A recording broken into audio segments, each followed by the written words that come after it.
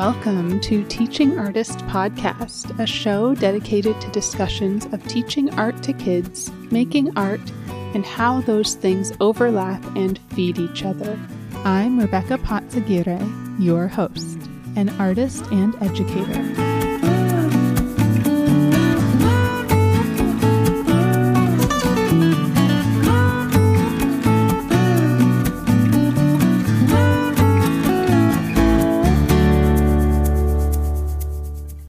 Ana Guzman talked about her experience as an English language learner and reframing that term to emergent bilingual as she now works to help students who are learning a second language. She shared some strategies art educators can use in reaching and teaching emergent bilingual students, as well as advocating with administration and higher-level bureaucrats. I loved hearing about her art journaling and how she's taking time to reflect as part of her own art-making practice.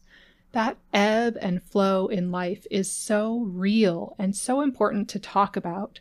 We can't do everything all the time, as much as we may want to. Ana has created a wonderful Padlet where she curates resources for connecting art and English learning. She also shared several scholars whom she's learned from, which I will link to. You can check out her work at tesolscholar.com, T-E-S-O-L scholar.com. Ana Guzman was born and raised in Los Angeles. She is first-generation Salvadorian and an Angelino. Growing up, Ana always found the arts to be a form of self-expression and therapeutic. Her favorite art medium is graphite, and she enjoys creating still life and life drawings. In college, Ana wanted to pursue 2D animation, but discovered an affinity for teaching. She received her BA in art education from California State University in Los Angeles. She also holds a single subject credential in art, and she recently completed her master's in TESOL from Pepperdine University. Ana currently aspires to create and find resources to support teachers in combining art techniques and strategies for teaching English as a second language, and help build students' critical thinking skills. You can, again, visit her website, tesolscholar.com, to see Ana's research and some of her projects. If you're interested in networking or collaborating, you can also email her at tesolscholar@gmail.com. Let's hear from Ana. So I am talking with Ana Guzman today, and I'm excited to hear your story and your expertise because I met you at the California Art Education Association conference where you were presenting, and I loved what you had to say there and just some reframing that I know we'll get to. But maybe if we could start with your story, your journey. How did you become an art teacher? How did you get involved with TESOL and working with English language learners? Hi, Rebecca. Good morning. Thank you for inviting me. I'm really humbled and grateful that you made space for me today. I think it was our first conference, right? I think they said that. Yes. It was our first conference. Yeah, I was really excited to meet art educators and advocates and people that are out in the field, during the gist of all this pandemic stuff, just adapting and evolving and being there for the kids. My story starts, I was English learner myself. I am first generation here. My family came from El Salvador. And so, growing up, my family, they didn't know any English. I learned English when I went to school and they put me in preschool. And so I started there and I really loved school. It felt like a safe place to be. It was a very positive experience for me throughout. I did live around Pico Union area, which a lot of people that are from Los Angeles know that it can get a little crazy there. And then we moved also to East LA in the 80s. There were a lot of gang-related activity and stuff around there. So school always felt like a very safe place, to be around. And so that was my experience. And so my grandma always used to say that I would pretend to be a teacher since the beginning. Like I was maybe 4 years old, and I guess that stuck. But then I started going to school, and I loved the arts. And so when I had to go into college, I went in as an art major. I went in. I actually wanted to be an animator. I went to into an animating program.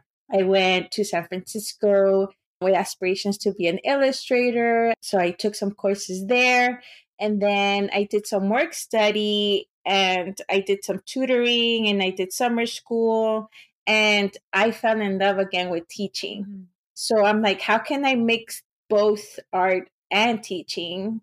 And so art education came around, and I switched my major to art education. I've been an art teacher since 2005, on and off. I've done curriculum development. And then also it came, full circle, because I've been in the neighborhoods and the communities that I serve. I lived here all my life. And so I would always get these English learners in my classroom, and I was teaching art, but I was also teaching language. So when the pandemic came, I took the opportunity to get my master's, and I got it doing TESOL. So because to me, I wanted to still be involved with the arts, but I also knew that there were a lot of opportunities out there to teach English learners or bilingual emergents, as we were talking about, and make their learning experience better. I think there's so much work to be done in that area. And so I'm really happy that I'm going into that. Yeah. Yeah. Yeah, I was really inspired by the way, like, it's now that I say it and that you say it, it seems very simple, but this just shift in language of saying English language learners versus emergent bilinguals, like the focus there is not on the deficit, like it's on what they have, it's incredible. Like, I don't speak two languages. This is something that is very impressive to me, and that should be looked at as like, this is an amazing thing that you're doing and that you're learning. Yeah, just like going back to school, and still being, I think, for everybody that is working and in their career, to still go and learn new things was very inspiring. And doing my master's was inspiring, and I learned a lot of things. I learned a lot of new research that's happening, and this is where I got educated on that. And one of my professors, he started talking about how there's this shift going on, and how English learners should feel empowered, that they do have this power of having two or more languages, and it's not an easy thing. And to not see it, like you say, a deficit, but rather than something that they're working towards and empowering themselves even more. And that will help them throughout in their career, because it certainly helped me to be a bilingual person in many ways. Yeah. Yeah. I think I also connected because I've probably said on the show before, but my husband had a similar experience to you, where he spoke Spanish at home and then was kind of thrown into school in the United States, and like, okay, wow, like, here's a new language. How do I do this? Yeah, for me, I was born here, but up till 4, it was like everywhere I went, we were just speaking Spanish. So, it was like I was in the US, but I never really got in that quote unquote that American experience, so it was just all Spanish. And my family had just immigrated here. So, and then going to school, families also spoke Spanish. So it was just my teachers that spoke English to me, and how I was exposing myself. And then there was TV, right? Like, I don't know. Yeah. In the 80s, TV was your babysitter, right? Like, you will learn what was a regular family through TV shows. So, yeah, it's so interesting there too. And how you said the American experience, like in quotes, and what's a regular family. And, all of these things are maybe not like, it's not one experience. It's not one regular thing. Like, your experience was also an American experience, Yeah, and you see yourself more now, it's more inclusive, Mhm. right? Now it's more We're like, getting there. yeah, you're really seeing how how you should respect your culture and where you come from and your Mhm. traditions. But back in the 80s, it was more like, I remember, being embarrassed that I was Mm. Salvadorian. So I went to elementary school with the same people. Mhm. We went through K through 8 together to the same school. And then we got back together like 20 years after, Oh. and we saw each other, and they're like, because I was born around Pico Union, but then we moved to East LA. But East LA was primarily Mexican, Mhm. and so I didn't want to be the only one that was Salvadorian and be like excluded, right? Mm. So I pretended to be Oh. Mexican. And I looked Mexican, and they adopted me, and so I would say words and the slang, Mm. and coming back as an adult with my friends, they're like, "We didn't even know you were Salvadorian." Like, yeah, I was. Oh my gosh, this is like a shock to us. so, so because I wasn't very proud, I Mhm. wanted to be American. Mhm. I wanted to assimilate. I wanted to be like everything that I saw on TV. Mm. It wasn't more like, well, what can I bring and what can people learn from me? It was more like, no, I just want to fit in, Yeah. you know? Yeah, I feel like that's So, a pretty universal thing, like we all just wanna mhm. be part of something, part of a community. And Yeah. I'd love to hear more about, like, some of the teaching strategies, but maybe even connecting to what you were just saying, helping students, because you've been in their shoes. How do you help students who are also maybe feeling like, "Oh, I just wanna fit in, like, how do I how do I do this?" Yeah. The arts are definitely something because, like we talked in the conference, it gives them a voice, right? Mm, Like the arts, you don't particularly have to know the language, but mm, you can use different types of things to express yourself. mm, So I felt that a lot of English learners, a lot of emergent bilinguals would come to my classroom, even after school or during lunch or during breaks, they would come and they would just want to connect. mhm, And I would do this, but not with a lot of understanding about strategies or teaching or mhm, anything like that. Because when you go to a teacher prep program, they teach you all the academic stuff, they teach you all the theories, they teach you all this, right? And you should know you're a teacher too, but you're thrown there, and it's not just the teaching, right? I'm not just teaching art, I'm teaching self esteem. I'm teaching all these other things that I haven't been taught in the teacher credential programs, right? So, mhm, going into my master's program, I also learned about social emotional learning. And I'm really big on that because it's the whole child, especially mhm, with emergent bilinguals. I feel that that's very important to not just teach them grammar and structure and all of these linguistic rules, but how are they going to use language? How are they going to use that tone for language? In what particular place are they going to use this or that? And they have to have that self esteem to be able to make mistakes as well. mhm, And so it has to be a very safe place to learn. mm, It has to be a very culturally relevant place to learn as mm, well, where they're okay with using, where they're going through that transition where they don't, it's not that they don't want to use the second language that they're learning, but it's more like they're not comfortable yet. mhm, They're still trying it out. mhm, So I've heard a lot of teachers that English only, mm, English only. Like, well, you're limiting them, mhm, because you're not letting them use their first language to sometimes express something they still can express themselves and say in the second language. So just being empathetic, also just showing that mm, empathy, I think that comes very natural to me because, like you said, I was in their shoes. I do understand.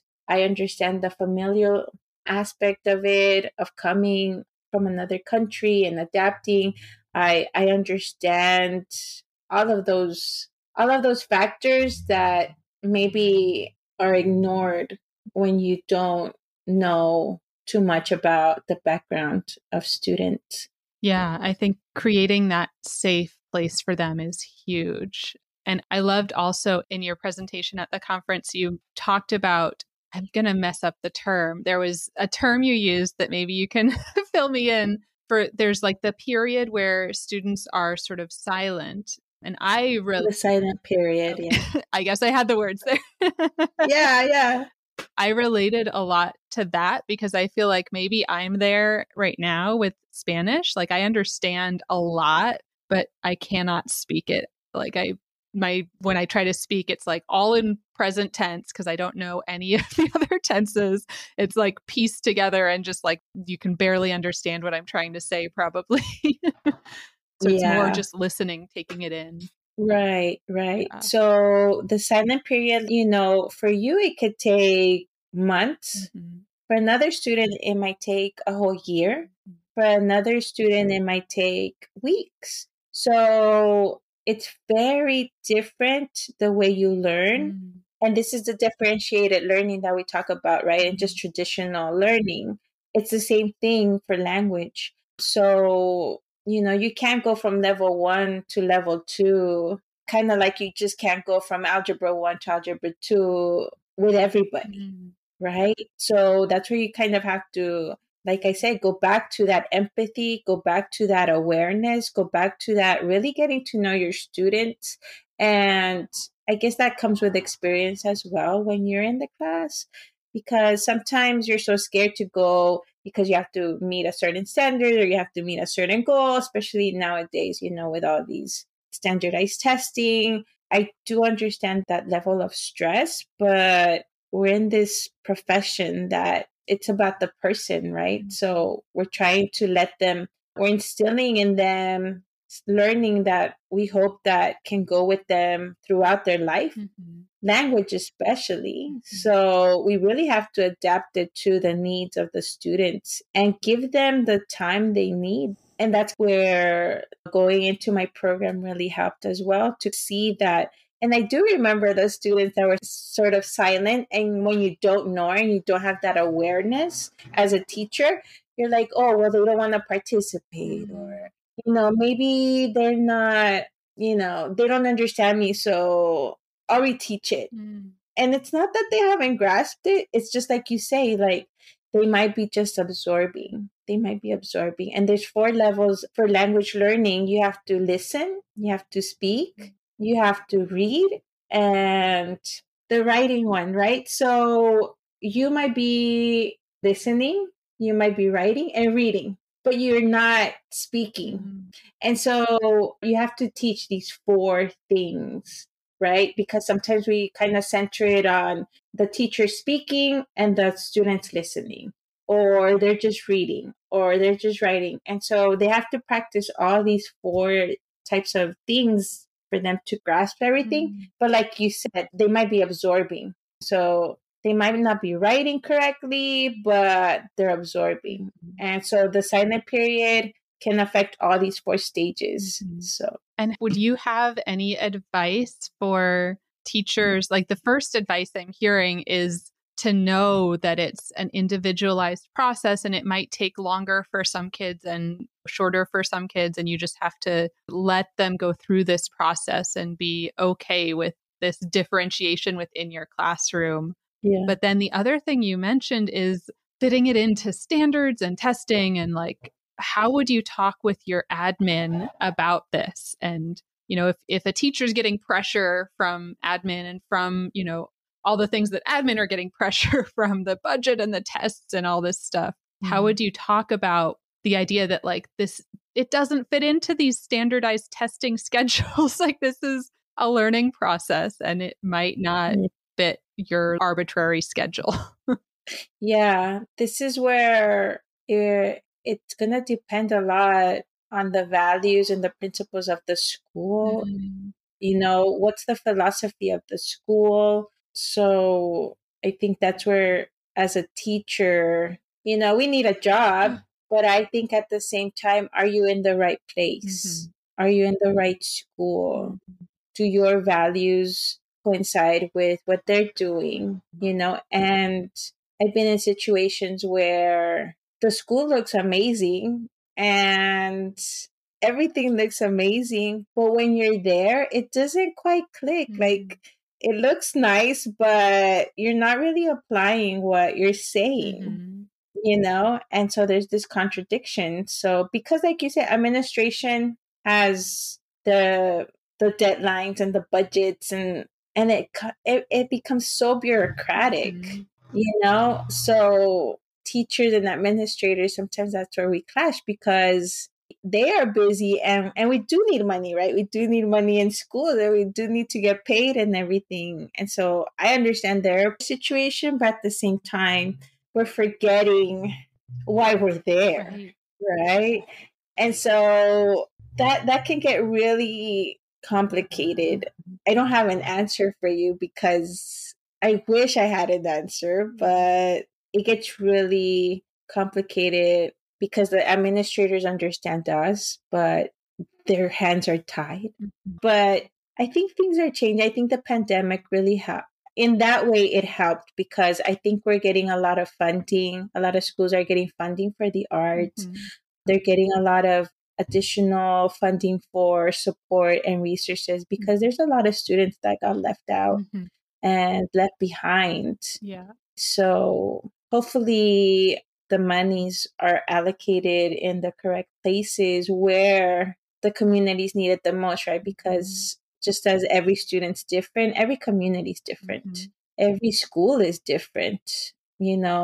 School X might need more resources for tutoring versus school Y across the street might need more money allocated towards parent involvement Mm. or something like that. So, Yeah, absolutely. Yeah, and the other thing that I thought of is maybe just some of the research that you're doing and the research that you've been learning about as well could be a place to point administrators towards if they, especially people that they're like, yes, I get it. I know, like, I agree with you, teacher, but I have these other requirements up above me. That's where they can come in and be an advocate for you and your students and say, here's the research backing up what my teachers are saying. This is why we need to shift our budget or shift our schedule or shift, whatever is blocking, letting it be the way it should be, letting the students have the time they need. yeah, I definitely think that, like everything else, if it's research based, they're going to listen to you a lot Right. more. And that's something that a lot of teachers should get taught. Mm-hmm. They should get taught on how to research, how to make their presentations a lot more stronger. Because even the conference, a lot of research went into that, because I could say things that I think or I feel, but ultimately, if it's research based, research informed, it will have a lot more presence, a lot more important. And it can go, like you said, it can go up to not just administrators, but it can go to the district. Mm-hmm. It can go to the state. Mm-hmm. And especially in California, where we have so many people coming and immigrating, and our economy, we don't say it, right? But our economy is affected by it as Mm-hmm. well. I think that making opportunities for students to be more successful is super important. So, and like I said, sometimes they are neglected. These programs, sometimes they're not even existent Mm-hmm. in a lot of our schools. Yeah. It's like, yeah, you're the math teacher, but you also have to teach language, and and it's tough. Mm-hmm. It's really tough, because you might be interested in language, so you do your own research and you try to like fix your lessons, but your colleague might not. They might be really math based or very science based or very, very into like sports, and they love it. But I don't know anything about language, Mm-hmm. but at the same time, all my student population is bilingual Mm-hmm. or trilingual or. And there's value in your lived experience too. And that's Like I agree with you that having it be research backed gives it this level of, what's the word I'm looking for? Like sway or like influence in the world we're living in now. But I also just want to say that your lived experience and the lived experience of your students is just as valuable as all that research, and your stories are just as valuable, although they're not so valuable in the eyes of the bureaucracy. So maybe we're Yeah. trying to shift that at the same time as we're saying, but there's also all this research saying that our stories are true and valid and like real. Right. Yeah. Yeah. And there's definitely, especially in the times we are right now, I see more importance in storytelling and our experiences, our shared experiences, and that connection, right? So that's another positive thing that I think came out of all these unfortunate events.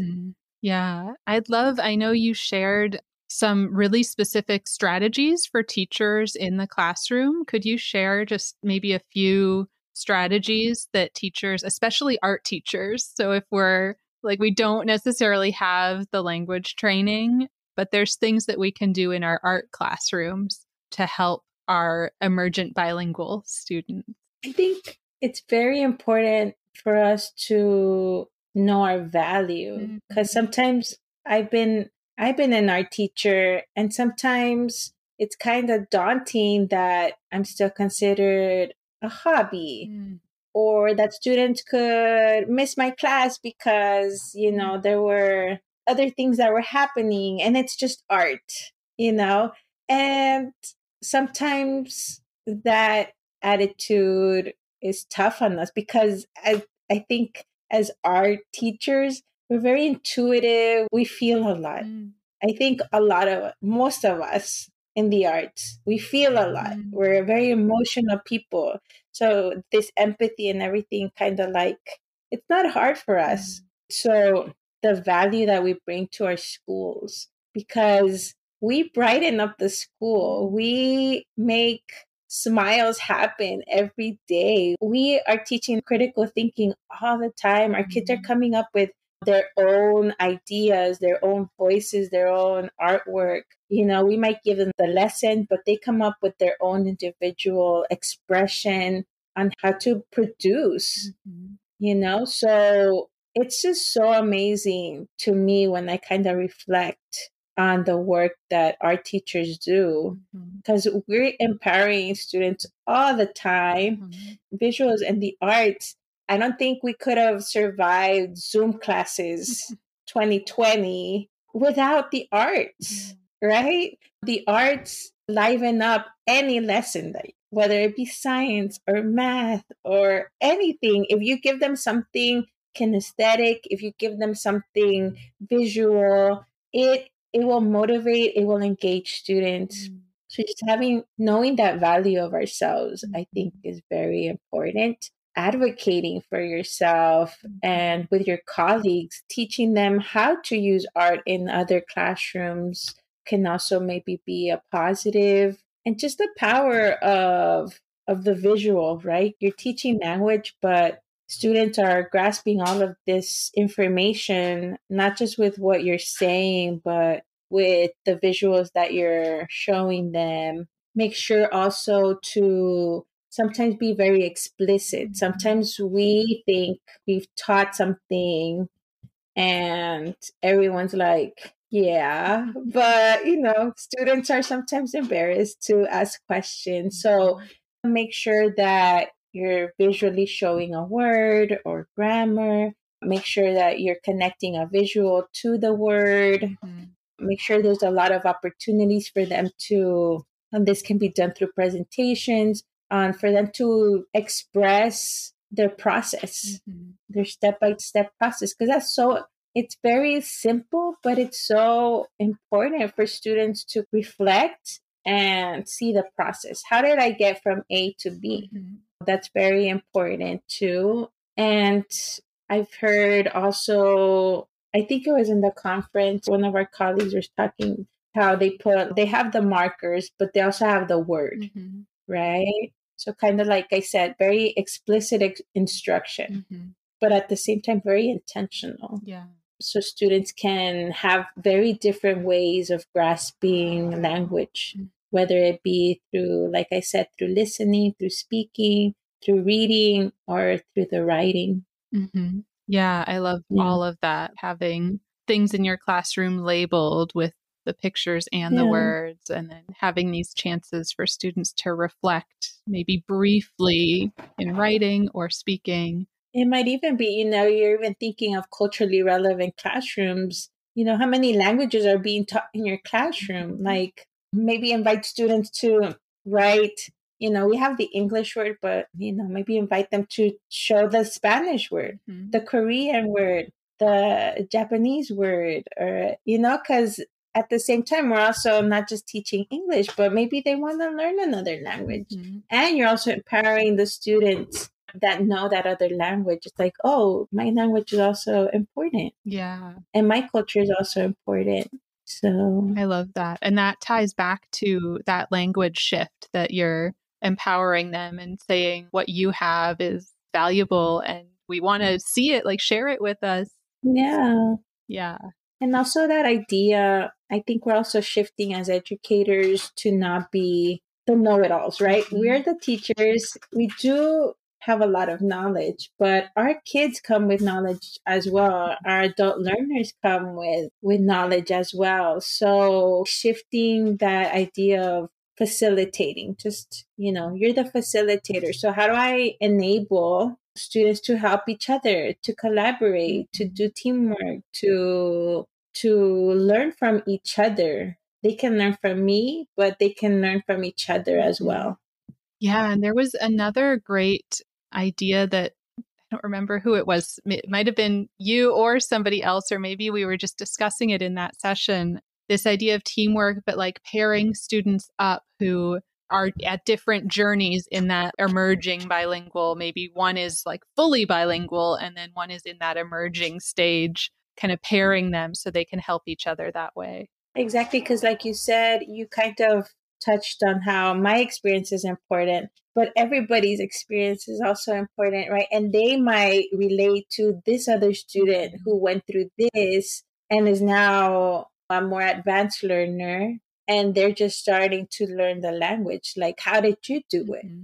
How are you going? How did you get here? Right? So that collaboration, I think, is it empowers the student that's helping the student that's struggling, and it also maybe it brings a little bit more comfort, because sometimes I might be the teacher and I'm really like, they're not scared to come to me, but at the same time I'm the teacher, right? It's different when you talk to a friend or a student or somebody your own age, and they're going through the same thing, and I can relate, like I said, but I grew up in the 80s. It's 2022, right? So I'm cool, but I don't think I'm getting old. Yep, I feel you there. Yeah. I'm also an 80s kid.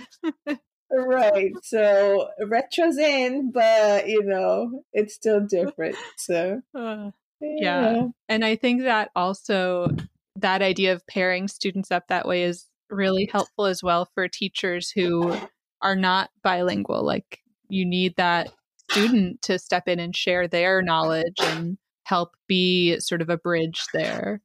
Especially in the art room, you've been an art teacher, so there's like a million things going on all the time, right? And you do want to help that one student, but it's like someone's asking me for this and helping there, and someone threw paint over there. It's just, it can get crazy. And it's your chaos, but you know what's happening, and it's a good chaos. But at the same time, students helping students can be very, very beneficial. And it brings intimacy to the class as well, right? Like this connection, this safe place to learn, which is very important. So yeah, this sort of community. And that's true that it's, especially in a tab classroom, like in a full choice classroom where, one student sort of becomes the expert on a certain material or a certain media, and they can share with other students that way. I've done some work doing observations for preschools.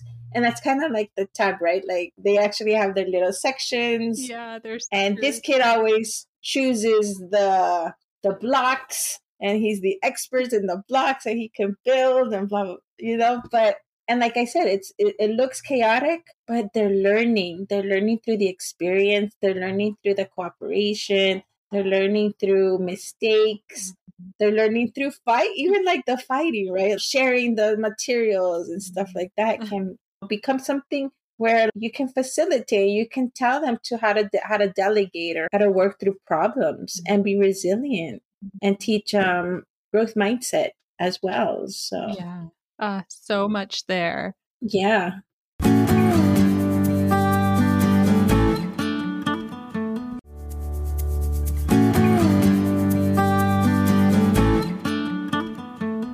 I did want to make time to talk about your own art making. I know we've briefly kind of touched on it, but I feel like that's an important part of this show, and I like always bringing that in. I don't know if you'd want to kind of jump in there and share where you're at now and a little bit of your art making. It's something that I've been interested in, but I haven't been doing so much. And that is going outside and journaling and drawing in nature. I think that right now in my life, there's a lot of reflection going on. There's a lot of transitions going on. So I think journaling right now for me is very meditative. And at the same time, I can kind of practice on my watercolor skills and my drawing skills. But for sure, I think journaling is very, very, it really like lets you see where you're going, where you've gone. It really like the writing process, the drawing process is so reflective and so inspirational and helpful for me, at least. Yeah. So I've been doing that. Yeah. And then do you see that feeding into more work down the road? Yeah. I would definitely want to maybe teach a journaling class. Maybe how to use some art therapy, because that's another aspect of art teaching that is very interesting to me. Art therapy techniques on how to use art therapy through journaling. So that's something that I've been working on. And the program that I finished, my master's program, really centered on reflection. It really centered on, like I said, the process and where you want your work to be. So I think that kind of ties into that whole journaling thing as well. So I kind of see where that's heading. And I envision that hopefully as sharing it with others, not just with myself. Yeah, but I love just hearing about letting there be this time of reflection and letting there be this sort of, like we talked about before, this like ebb and flow in being an artist, but also letting the other parts of your life take priority or let the priorities kind of shift. I feel like that's inspiring to hear because that's reality. Like, I think as adults, maybe when I was a child or a teenager, I'd have that freedom, but now like life has happened and kids and all of this. So you kind of have to balance everything. But, we were kind of talking about how you have to focus and not feel guilty, right? And I kind of felt like that going into my master's program and working on TESOL. It was like, well, am I going to have to leave the arts to focus on TESOL? But then there was this kind of niche, right? Of, well, how can art and English learning help each other? And that's kind of what you are doing, right? Like kind of teaching and art, like how do we help each other? And it's a very small niche. I haven't met a lot of people that are English teaching and artists, but we're out there, and it's so it's empowering, and it makes me think, well, I could do both. And while I'm still like, sometimes I do focus my energy in the English learning part, and then I kind of focus myself on the art part, it can come together. Yeah. Yeah, and I think it's really valuable to have both going on and take time, like kind of go back and forth, like take time to focus on one and focus on the other. And Mhm. I love what you talked about with using journaling to really reflect. And I guess maybe I'm curious there if in your art journaling, does some of your teaching and work in English learning, does that ever come into journaling? I not really. It's been kind of they've been separate because my Hmm. journaling's a little more about, I guess, the personal stuff about me, not, Yeah. you know, I don't know. Yeah, but maybe I should add it. I should Not like, that you have to. I'm just but curious. it'd I'm be like, does this interesting. show up? Yeah. Yeah. Another project that I've been working and kind of not, I I have it in the works but not been working on it as much is doing photography. Mm-hmm. Just looking, Mm-hmm. just observing life and how it is now and how we're adapting, how everyone's adapting. And it's at the same time meditative to go out there because sometimes this pandemic has left us a little isolated, Mm-hmm. and just going out and being not just with nature but in your community and going back into the world, I guess. Photography, that's something that I've been working on, just wanting to take pictures, just stills. Yeah, I love that. I feel like I take so many pictures of my kid. Yeah. Taking the time to like stop and actually photograph things that just stand out to me as like this is an interesting composition or this is something, Yeah. taking art photography versus just mom photography. Exactly. All the pictures that we have of our kids in different Yeah, poses. Yeah.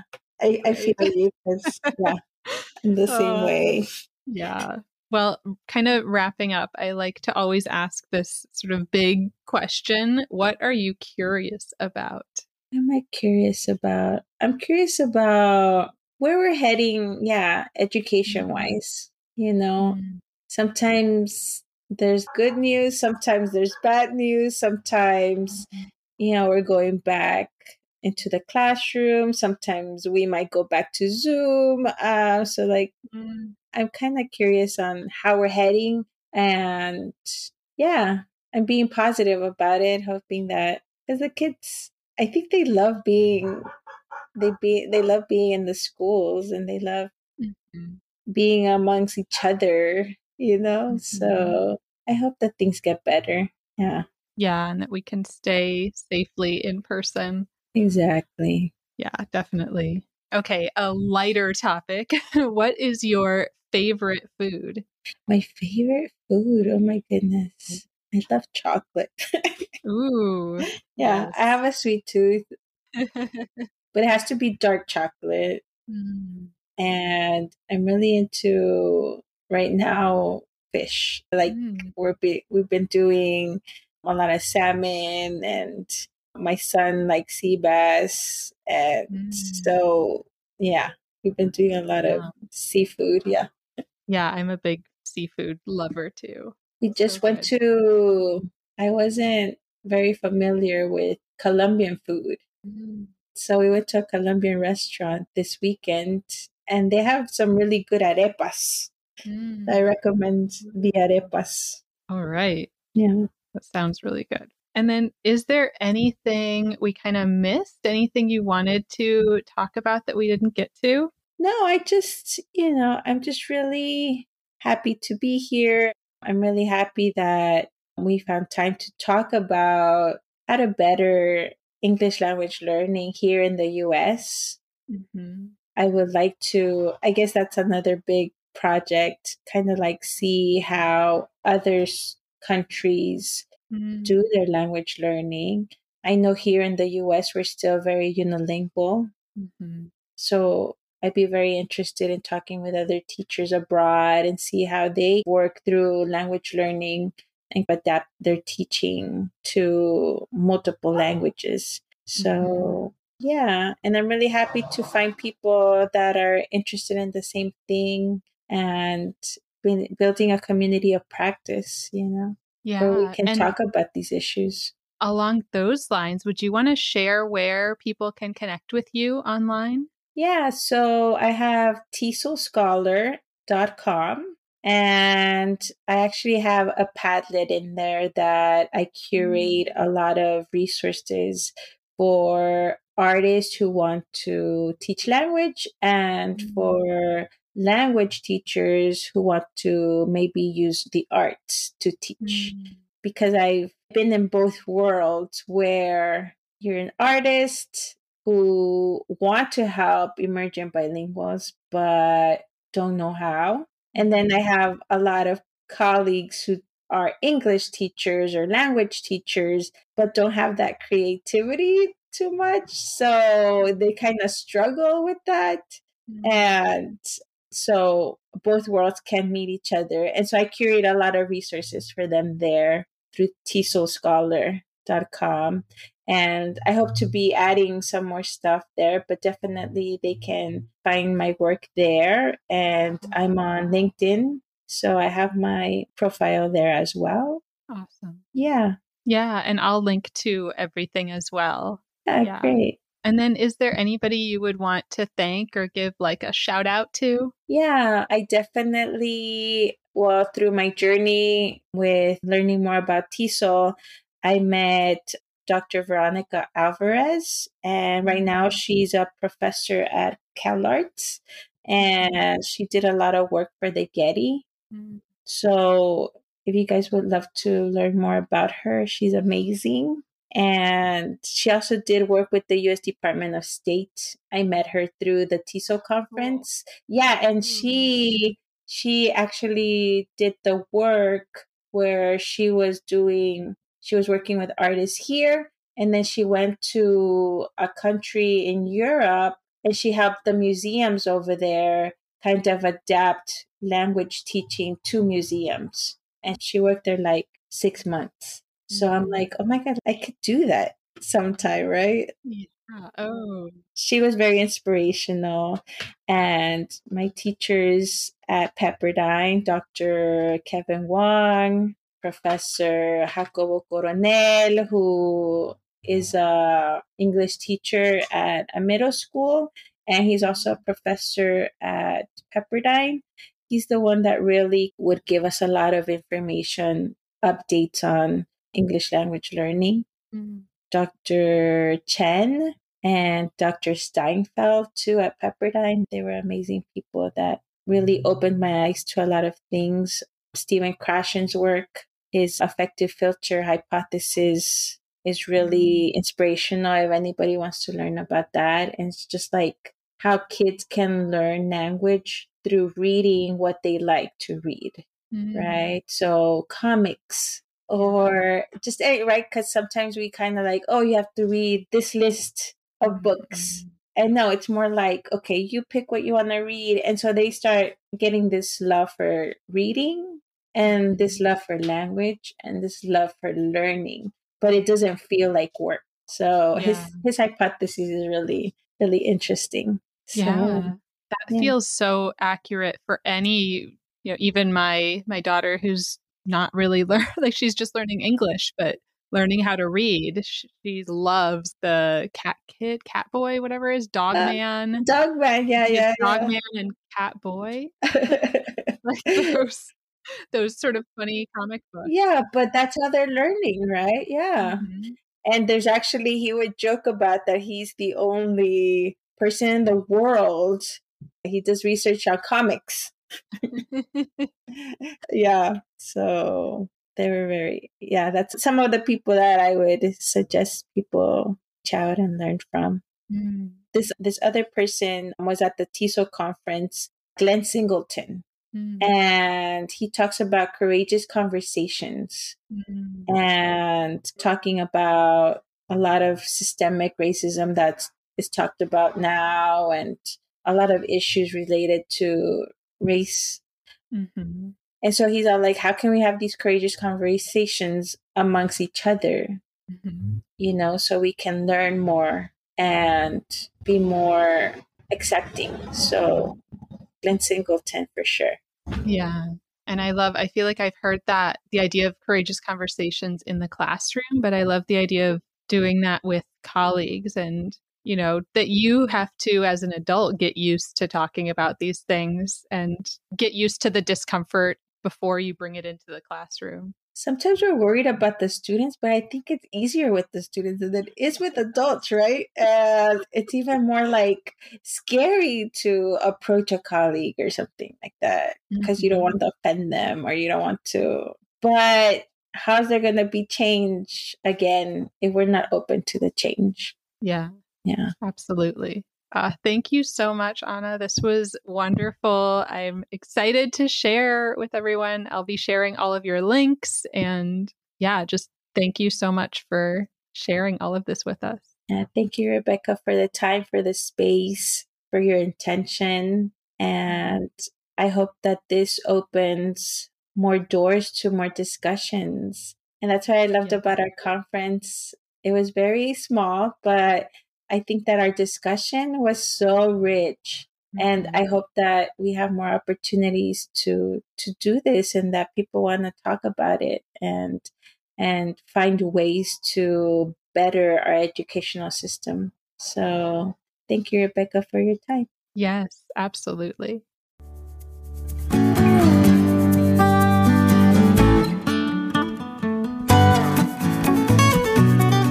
Thank you so much for listening. As always, you can reach me at Teaching Artist Podcast on Instagram or teachingartistpodcast@gmail.com. Who do you want to hear from? Please share your recommendations of teaching artists. And if you loved this episode, please subscribe, leave a review wherever you listen to podcasts, and follow me. It really makes a big difference. Thank you.